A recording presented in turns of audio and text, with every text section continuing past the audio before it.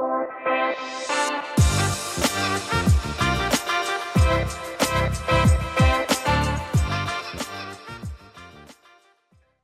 this is J.W. Oliver with Global Impact. Global Impact is helping visionaries leverage remote virtual teams to make an impact for the kingdom. And wow, David Platt has jumped on here with us. David, how are you today? I'm doing great, man. JW, I've been looking forward to this. So thankful for all that you guys are doing. So yes, it's really good to be here, man. Well, a quick bio, not that you need one, but David is an evangelical Baptist pastor. He was the pastor at Brook Hills in Birmingham, Alabama from 06 to 14. He's received a couple of degrees from the University of Georgia in Athens and a Master of Divinity, Theology, and a Doctorate of Philosophy from New Orleans Baptist Theological Seminary. You were the president of the Southern Baptist Convention's International Missions Board, which they're one of the largest missionary groups sending out organizations across the world.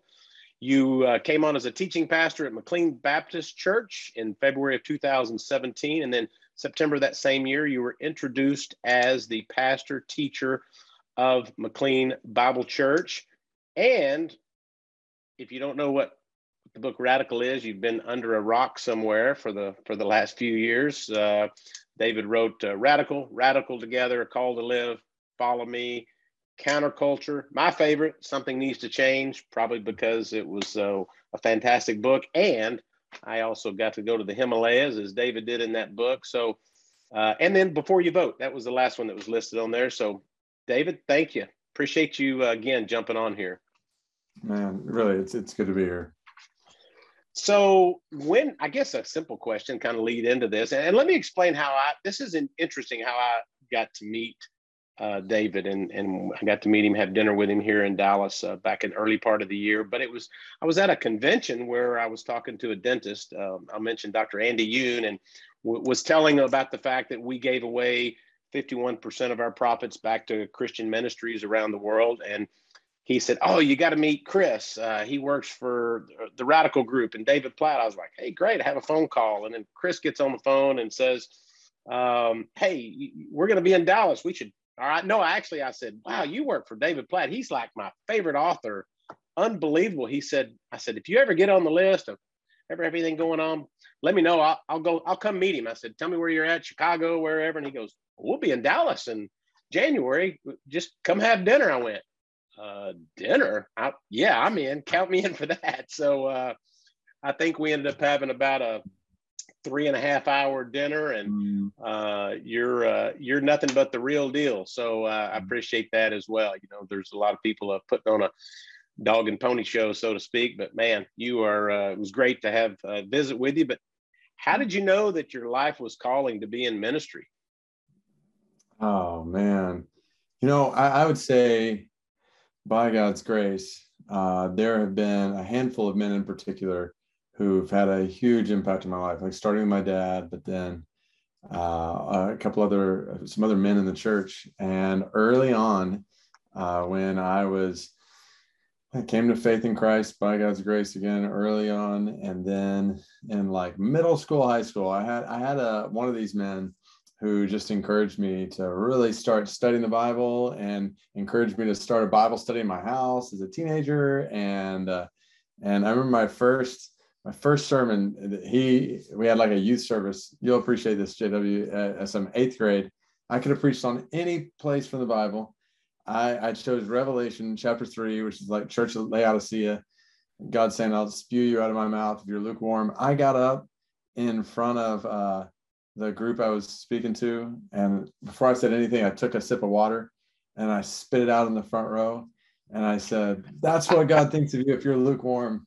And like, that's how it all started. So, but I loved reading and studying and understanding God's word, and then communicating it, even in my high school stuff. And so that desire increased more and more and more. And so, even by the time I was going off to college, I knew that I wanted to go to seminary after that and really dive in deeper. So that I would say, starting in 7th, 8th grade. That was really a desire that God put on my heart and affirmed in different ways through the church. And again, by his grace to these men who are pouring their life into me.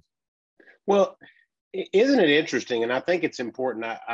I'm like you. My dad, my grandfather were very influential in me. But I had a high school coach, Joe Bob Tyler, high school football coach. That I was in a single parent household, and he just spoke into me like no other. Right, a very solid man of faith. And that was in my high school years. And I think that we need to realize as men that it's important in who we're mentoring to, the words we're saying, people, because they do matter, don't they? Absolutely, they do. And I mean, obviously, we want to do that. I think about our kids in my home. Like, I want to do this with my kids, but man, I'm so thankful for other men and women who are speaking into my kids' lives, and I want to do the same in other. Like, this is, yes, don't underestimate for a second the effect you can have, and we need to have on the next generation. Like, we need to be intentional about this, not just accidental kind of. Well, it doesn't happen accidentally, but to really invest our lives well in the next generation in whatever sphere of influence any of us has. Yeah, I don't even think we understand sometimes if it's just a quick casual conversation we're having somebody with someone. A lot of times they're looking at us. I always say it's how I'm speaking to my wife, how I'm treating my wife. Other young men, even my kids will see that. And I got the greatest compliment I ever had from my daughter, not too terribly long ago. I said, she's 25. I'm like, hey, baby, are you finding a good man? Where are you at on this relate? How you doing? 25 years old, lives in Phoenix. And she said, Dad, I just want to find somebody who treats me like you treat mommy. And I thought, oh, wow, that's a compliment, Wow. right? I mean, that was one like, so it matters. And they see how we treat our wives. They treat how we do in business. We got to be the same in business as we are in our personal lives too. Yes. Yeah. I mean, in a 1 Corinthians 11:1 kind of way, imitate me as I imitate Christ, like follow me. And people, yeah, they won't be what they can't see. We all need to see this in each other, and especially to be really intentional, yeah, with the next generation along those lines. So your biggest, I know you get asked about this all the time. You probably spoke about it a few thousand times, but tell me about how did you write the book Radical? And I mean, if you haven't read Radical, you need to pick it up. It's still an amazing book. But what was the impetus? Because that changed your direction a lot as well, didn't it? Yeah, it did. And I would say it was the overflow. So the way it all started was Heather, my wife, and I, we were living in New Orleans when Hurricane Katrina came years ago, and it sent our house underwater. And we kind of looked at each other during that time and we said, like, we've got an opportunity. We lost pretty much everything we had to start all over, like totally fresh. And yeah, just not fill our lives with this or that. So let's be really wise. Well, I would say, so a year later, I was actually pastoring first church I'd pastored. And it was a large church. I was living in a larger house than we certainly had before, way larger.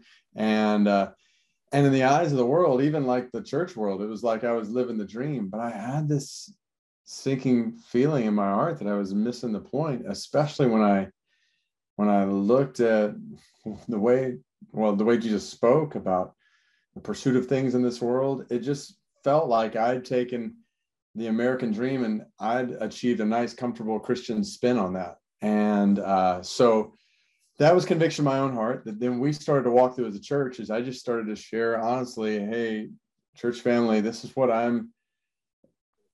these are some questions I'm asking, almost like a crisis of belief. Like, do I actually believe what the way Jesus spoke here about money and possessions or pursuits and pleasures in this world? Like, so let's start to ask these questions. And then what happened? We walked through a journey along those lines where we started to make some changes in the church, where we spent our money and the way we were doing different things. And so the book Radical is basically writing down. The whole goal was just to self-publish it. We were just going to give it out to members of the church, like new members as they're coming in. We're doing things a little different than maybe they would expect. And so here's why. So I thought people at the church might buy it and my mom, but outside of that, I didn't expect much to come from it. But then a a publisher ended up taking it on, and yeah, then before I knew it, like a million people had read it, and I thought, man, I think I'd read over it again if I'd have thought that many people were going to read it. But basically, I think JW, I really think that many people started reading it, not because I was saying anything new. I think I was saying what a lot of people think and wonder. Like, we look at our Bibles, and then we look at kind of a Christian version of the American dream around us, and not the American dream in and of itself is bad, but what it fosters when it comes to pursuit of acclaim in this world, when it comes to pursuit of possessions and all this world has to offer. Like, when you look at the Bible, that's counter to what Jesus is calling us to.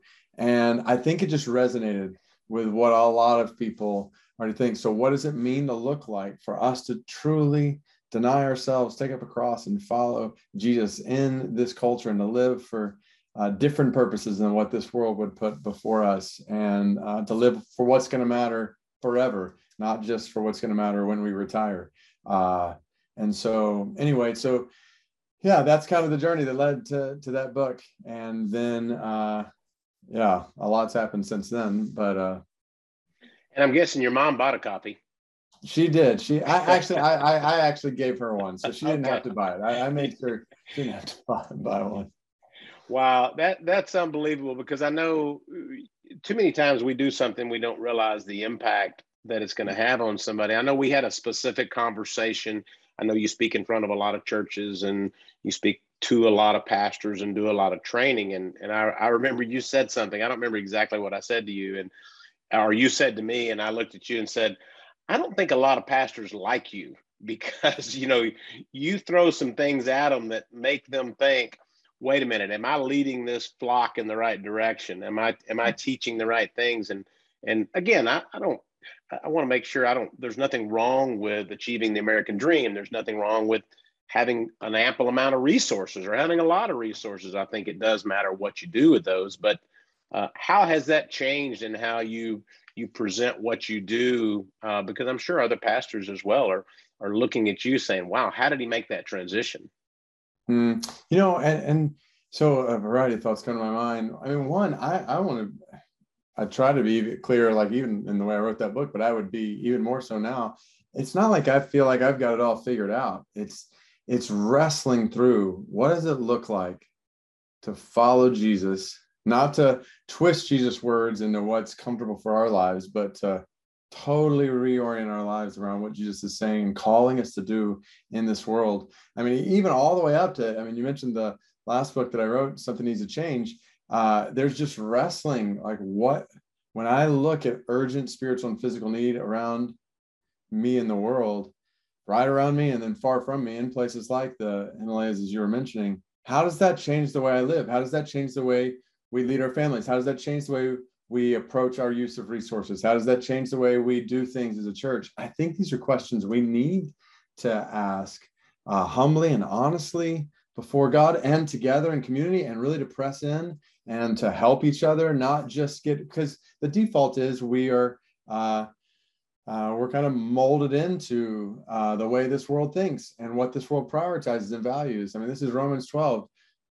Be transformed by the renewing. Don't conform yourself to the pattern of this world. That's what our tendency is. And so to help one another be transformed and to live differently, to live for what matters forever. If our life looks like this, looks pretty much the same as somebody else who doesn't know Jesus and is living for whatever this world has, and the only difference is we kind of tack on Jesus on Sundays, we're missing the point somewhere. And so what does it really look like for us to follow Jesus according to what he has said? And to your point, it doesn't mean we don't make money, but it does mean we approach money very differently. What we do with that money, how we guard our hearts against the love of money, how we give it away, how we use it. There's all kinds of discussions even to have there, but we think differently. We should be thinking very differently about those things than people around us who don't have the gospel and aren't living for not just the next 10, 20, 30 years, but the next 10, 20, 30 billion years. You know, a book that I read years ago, or just recently reread it, was David Green, the CEO at Hobby Lobby. You know, he wrote the book "Giving It All Away and Getting It All Back Again," and talked about just the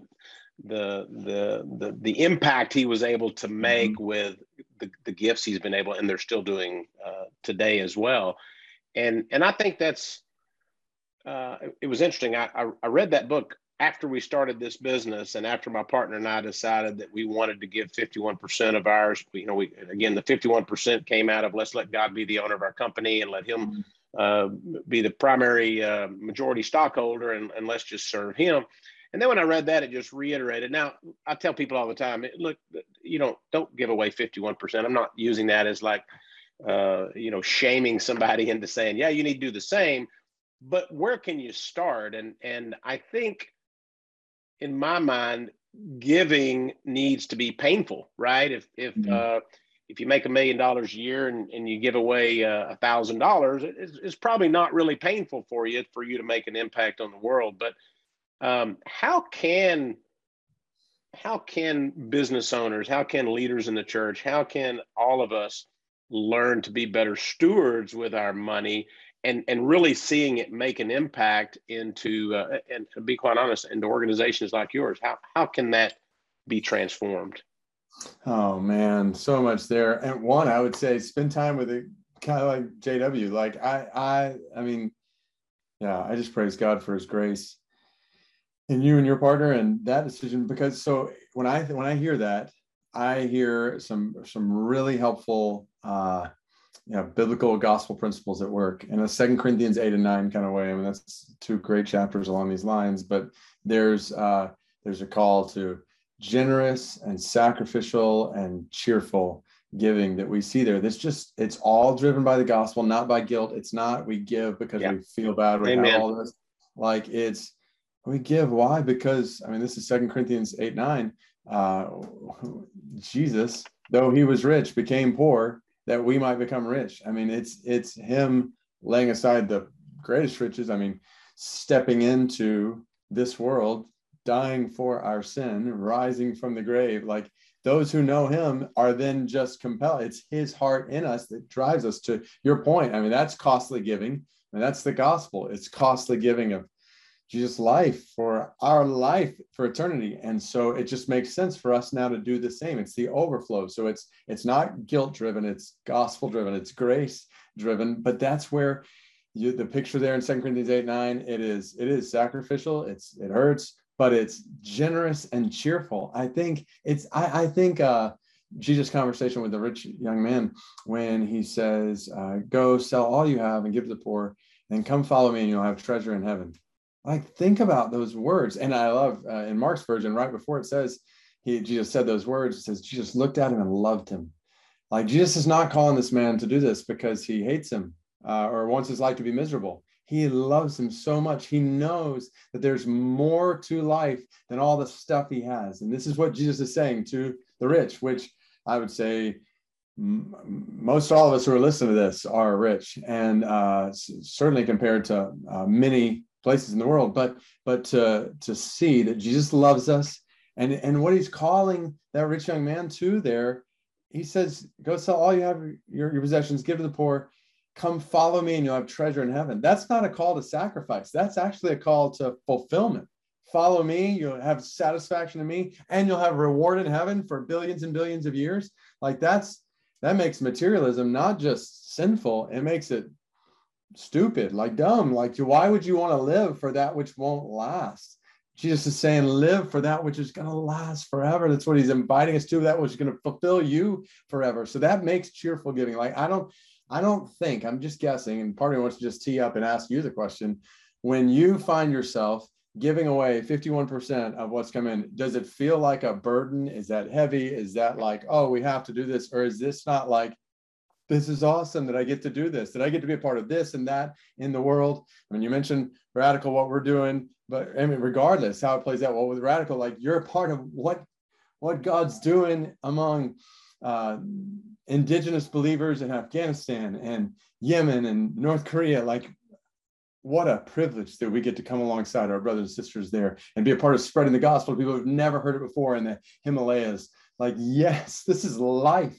And so to realize when Jesus is calling us to this, sorry, this is a long answer. I could talk for No, it's fine. I love it.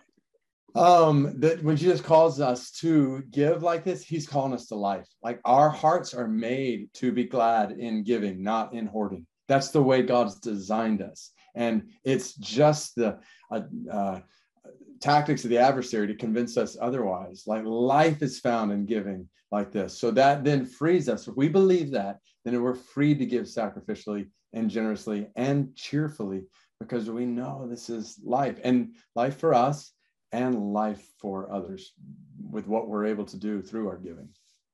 Yeah, and you hit on something about God loves a cheerful giver, and I think that is a key piece of it.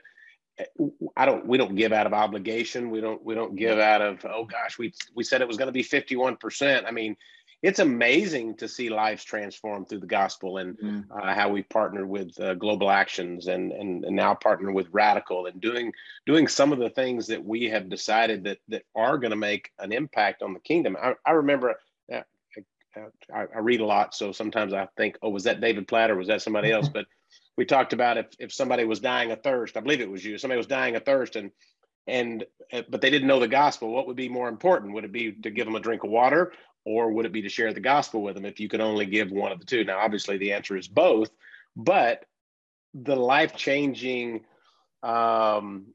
reaction to getting the kingdom is life with Christ, and that is way more impactful than a drink of water. Correct? Mm-hmm. Yes, absolutely. I mean, that's the thing. Yes, there's 7+ billion people in the world today, and every single one of them has one fundamental primary need, and that's a reconciliation to God. Amen. And the only way that can happen is through the gospel, through hearing and believing the good news of Jesus' love for us on the cross, and trusting him as Savior and Lord of our lives. Like this. So that is people's greatest need. And then, to your point, then there are all kinds of other needs, very serious needs. Like you said, I mean, somebody's starving for water or food or medical care, or need of education, or need of freedom because they're being enslaved or oppressed. And so that's where we are wise to step into all of those kinds of needs, and we need to, with the gospel at the forefront of that work. So that's why even the phrase I used a minute ago, we use a good bit, like urgent spiritual and physical need. Like what we're after is, where do those collide most in the world?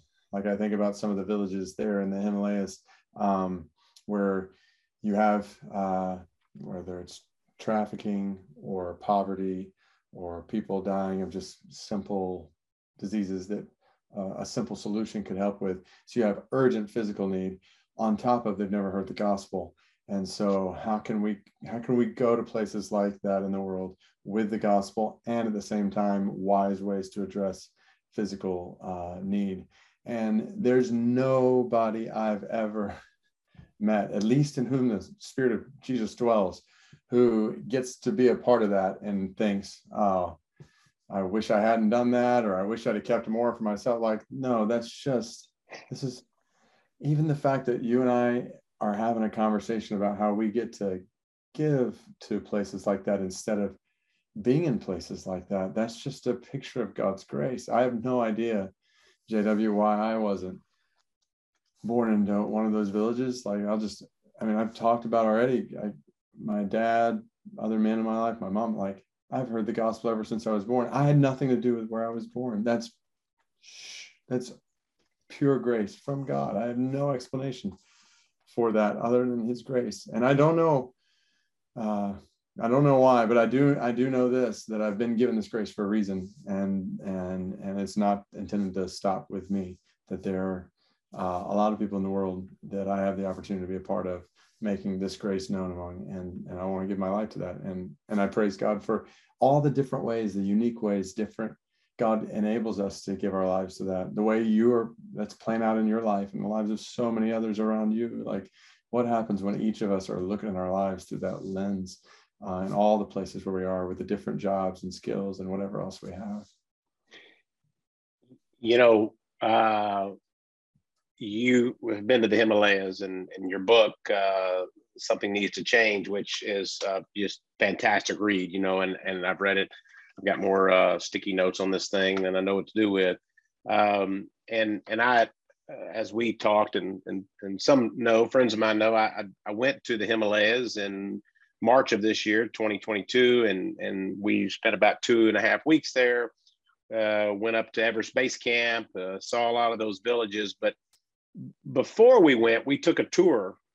You and I talked about this, and you really talk about it a lot in your book. One of the places we went to was one of the temples there where we didn't really know what they were doing. The guy didn't speak real good English that was giving us a tour, and he took us down to a river, and we saw these fires burning along the side of this river, right in the middle of Kathmandu, and literally the smoke was blowing in my face, and my nephew and I were standing on the bridge, and I was taking some pictures. I thought, hey, what are they doing? And he explains to me, oh, they're burning bodies. And I went, oh, okay, well, first of all, let me move out of the way of the smoke here, because I didn't know what that was.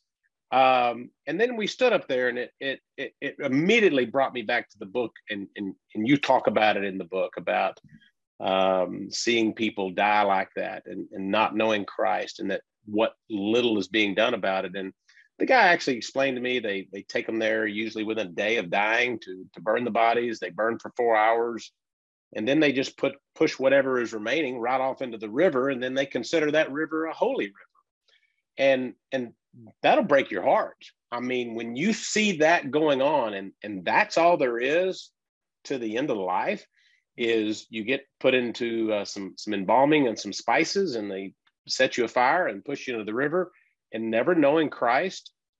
That was terribly, terribly sad to me. You state here at the end of the book, I had to look and find it. It says, think about it this way. How would you want a person on the other side of the world to live if you were on a road leading to an eternal hell, and no one had ever told you about heaven? Ask that question and live accordingly. And I actually wrote boom next to that, because I thought it hit me pretty hard too. But we don't think about that. And David, we live in the good old USA. Me in Texas, I live right in the Bible Belt, so there's churches on every corner.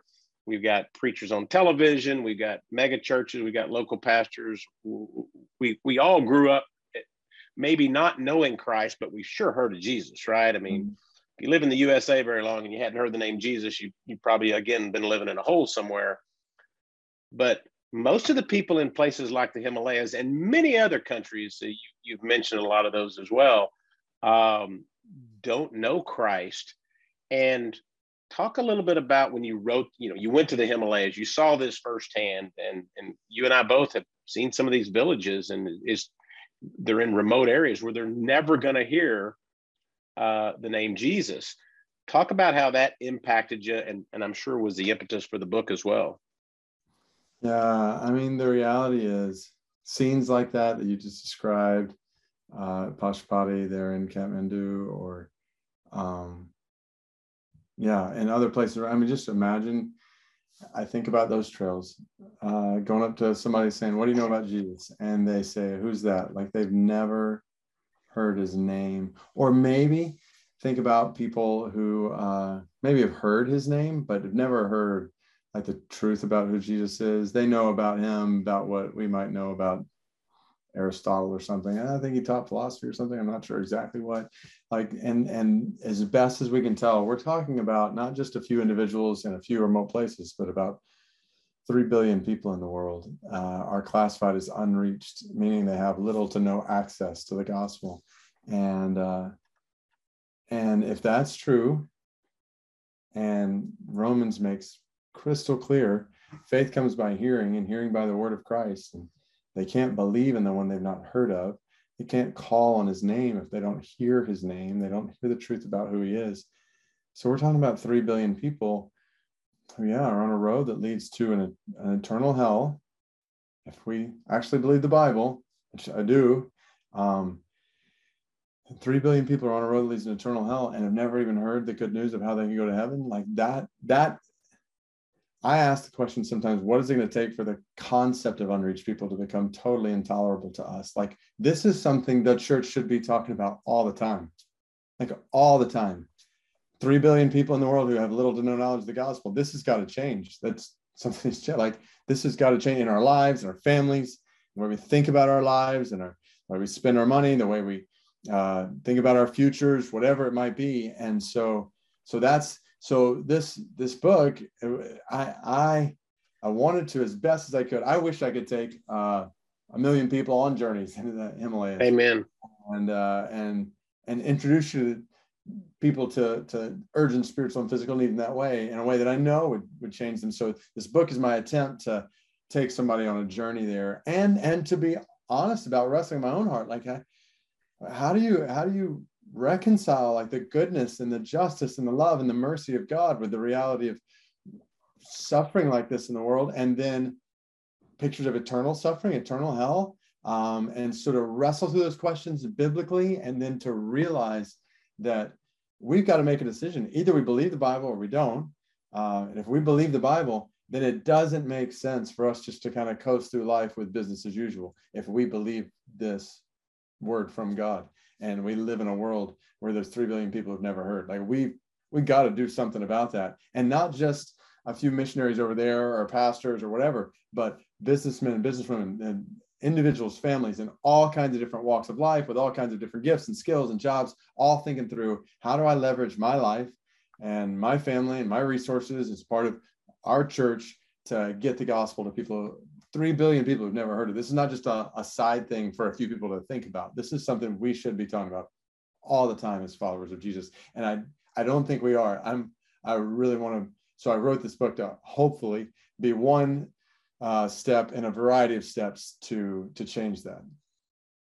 Yeah, you got some new initiatives. At least I think they're new. I know we talked about them in January again when we met. Talk about some of the areas that you're reaching as well with Radical, because I mean, I'm just taken aback when, and you can't get your head around that when you live in the U.S., because we are all wealthy and by standards, if you look at, you know, the way we live and what we have. And then you also look at the fact that most people have heard the name Jesus, and probably a large majority have been into a church. But when you think about 3 billion people, which is coming up on close to half the people in the world, have never heard the gospel.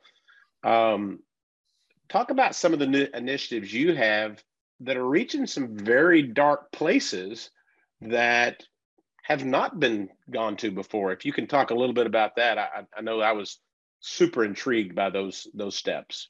Yeah, I'd love to. So, I mean, when people see, okay, if people's eyes are open, they realize, okay, there's 3 billion people in the world who have little to no knowledge of the gospel. How can I be a part of that? Well, the challenge is these are really hard places to get to. This is not just the neighborhood next door. This is Afghanistan, Yemen, North Korea, Nepal, Pakistan, really, and Somalia, like hard places to get to. And even if, one, to get to, or even to get behind work there. Where do you know where are you going to start? So what we've done is said, okay, we do the work of identifying where in these places in the world where urgent physical and spiritual need collide. Specifically, they've never heard the gospel, and there's a lot of physical suffering. And so what we've done is we do the work on finding the indigenous brothers and sisters there. So the Christians that are there on the front lines of urgent spiritual and physical need, and how can we get behind them? And so, for example, we have work in Afghanistan where we have brothers and sisters who are biblically faithful, who are spreading the true gospel and are planting churches. And so we've created an avenue through urgentneeds.org. Urgent is what we call it, but so that you can get behind those brothers and sisters in Afghanistan, or similarly, these brothers and sisters in North Korea, or these brothers and sisters who are working in this part of North Africa, or we're in places where, and even thinking through, how do you get money to places like that? I mean, you don't send a check that says for missionary work to this place in the world.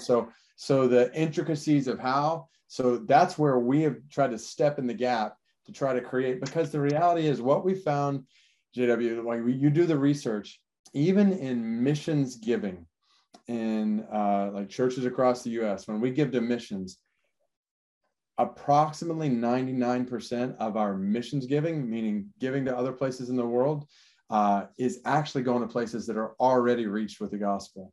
And I'm not saying there's not work to be done there and that we shouldn't be given to some of those places, but when we think Latin America and different places in the world where there actually already is gospel access, like we are in our missions giving actually ignoring the places where there's the most need for the gospel. And so that's what we're trying to, we call that a great imbalance. Like we should not be spending 99% of our missions giving on places where the gospel's already gone, 1%. So we're trying to shift that balance. And so that's where we're stepping in the gap to say, and there's a lot of reasons for that. There's a lot more connections. It's a lot easier to get connected with people in Latin America or this or that part of just different places in the world. So we're trying to create those connections so that there's an avenue through which we can rectify that great imbalance and get behind, again, indigenous brothers and sisters. Like I just think about, these urgent workers in different parts of the world. Like they are the heroes for sure. And so how do we come alongside them and what they're doing and let them know they're not alone and we're here to help them, whether it's through pastor training, through microloans, through a variety of different things to help the work, or work that they're doing to address physical needs. And so to be a part of all that, that's the urgent initiative at urgentneeds.org. Yeah, urgentneeds.org. I'm going to have to check that out more, a little deeper. And I know that when I met with you last time, we talked about a lot of these places and some of those stories, just thinking about a North Korea or a Yemen, where if I felt there was a need to give to one of those organizations, you bring up a good point. I don't know where to start. You know, like you said, there's not a PO box in North Korea that I can just mail a check to and say, hey, put this to good work. So I commend you for taking the initiative and working with these pastors and these groups. And there was a lot of interesting stories we discussed about how much work is actually going on. So it's not like something you're trying to get started. These are active ministries that are in place with Christian believers who are just needing the biblical training and the financial support as well. Yeah, I'll give you just one glimpse. I've mentioned Afghanistan, like picture a small house church. So, I mean, get the scene. They, in order to gather together after everybody else has gone to bed, they meet late at night. One guy goes out on about a mile or two walk out to a cave where he crawls in and digs, gets out a Bible. He walks the mile or two back into the village. They gather around in a really quiet setting in one of their homes. They read the Bible for a few hours together. And then before it gets daylight again, he goes back out to the cave, buries the Bible in the cave. I mean, if they are caught, they will lose their lives immediately. And but they're as wisely and as boldly as they can working to share the gospel there. And so, and then they're doing some humanitarian work when it comes to helping provide education. And so to be able to come alongside, and they're part of kind of a group of different house churches in a few different villages. So to come alongside and provide discipleship training and pastoral training, resources for them to help them grow in their faith while also helping them do this education initiative that they're doing.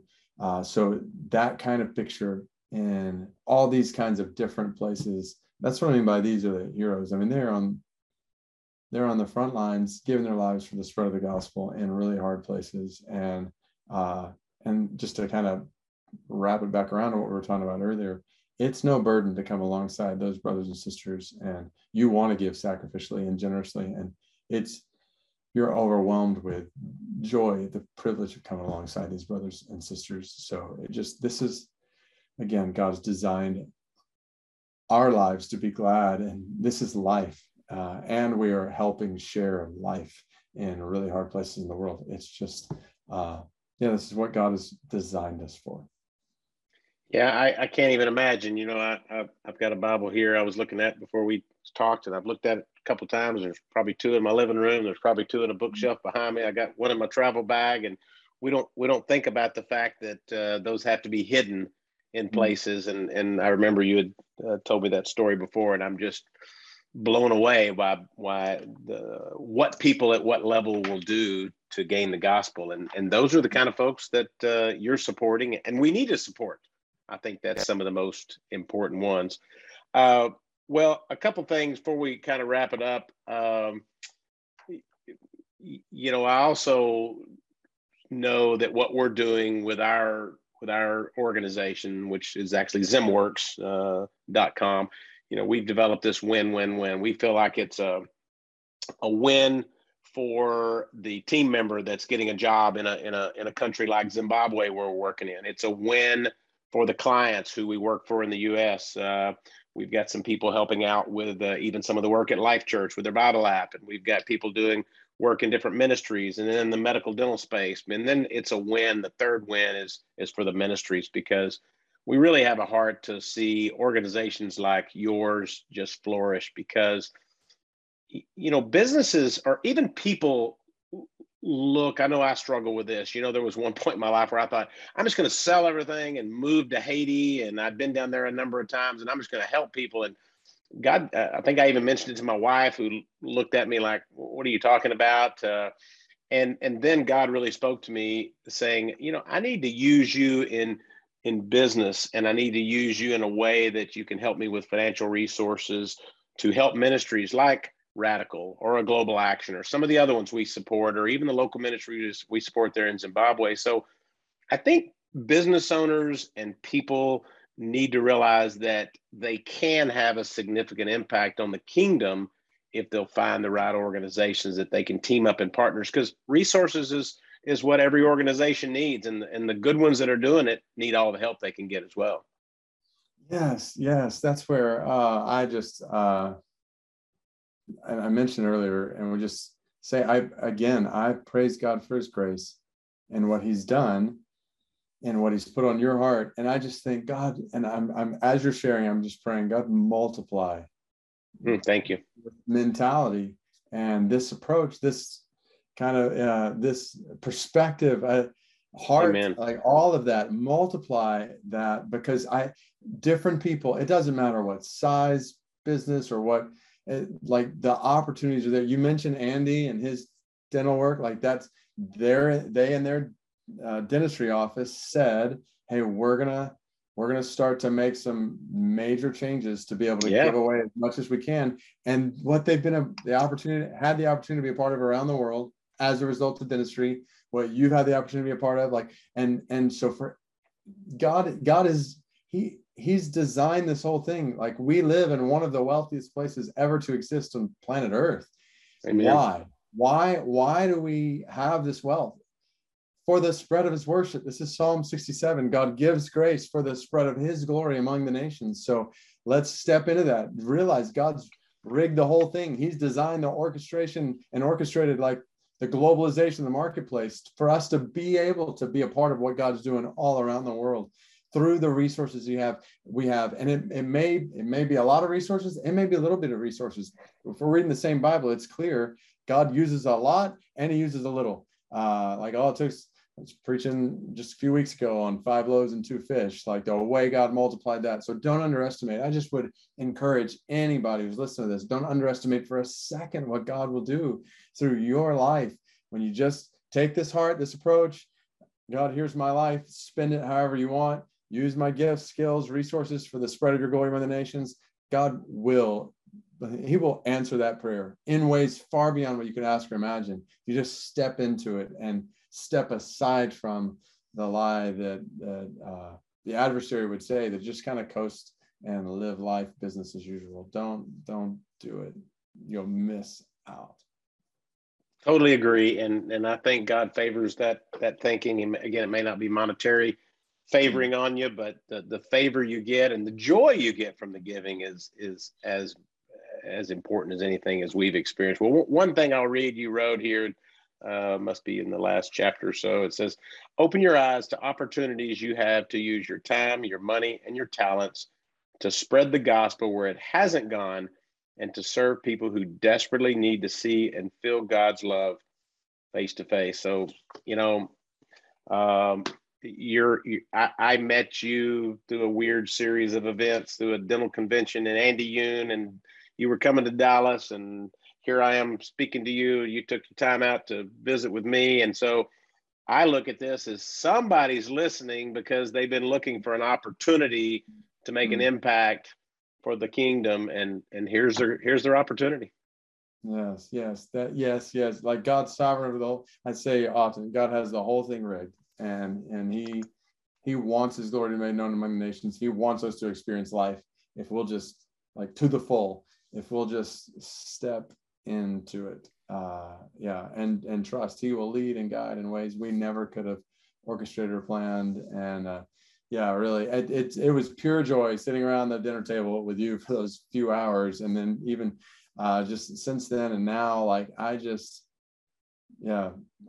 pray Psalm 67 over you, brother. May God thank you, gracious to you, bless you, cause his face to continue to shine upon you, that his ways may be known on earth, his saving power known among the nations. And may I pray that over everybody who's listening to this, that we would connect the overwhelming grace he shows us with its intended purpose, like a spread of his glory far beyond us. Well, if you don't write the book, God has it all rigged, I'm going to, because that's a great title. It's good. It's good.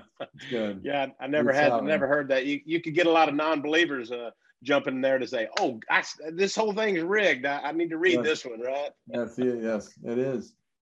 Well, if you don't mind, would you mind praying for the people that are listening to this, and for businesses that can utilize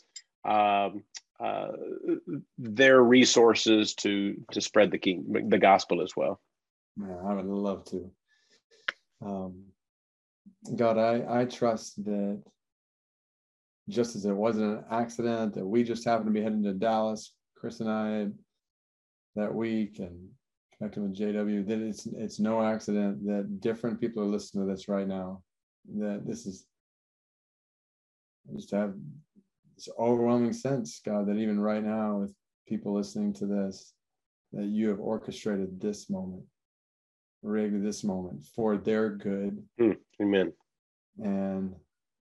And for the good of many others, for the spread of the gospel in places where it's not yet gone, ultimately for the glory of your name. So I pray over every person who's listening to this right now, that they would trust you with everything, with everything in their lives, families, their resources, business, and jobs that you've given to them, and that you would take all of the grace that you've poured out on each of the people who are listening right now, and you would cause it to resound to your glory among the nations, that you would give a vision, a perspective, open eyes to see a world where 3 billion people have little or no knowledge of the gospel, and to realize you have given them. People are listening right now, individuals, you're speaking to their heart, you've given them opportunities to change that, to be a part of spreading the gospel for the first time to people who've never heard it, making your love known in the middle of urgent need. God, I just pray that you would lead and guide from here. They would not be able to go back to business as usual.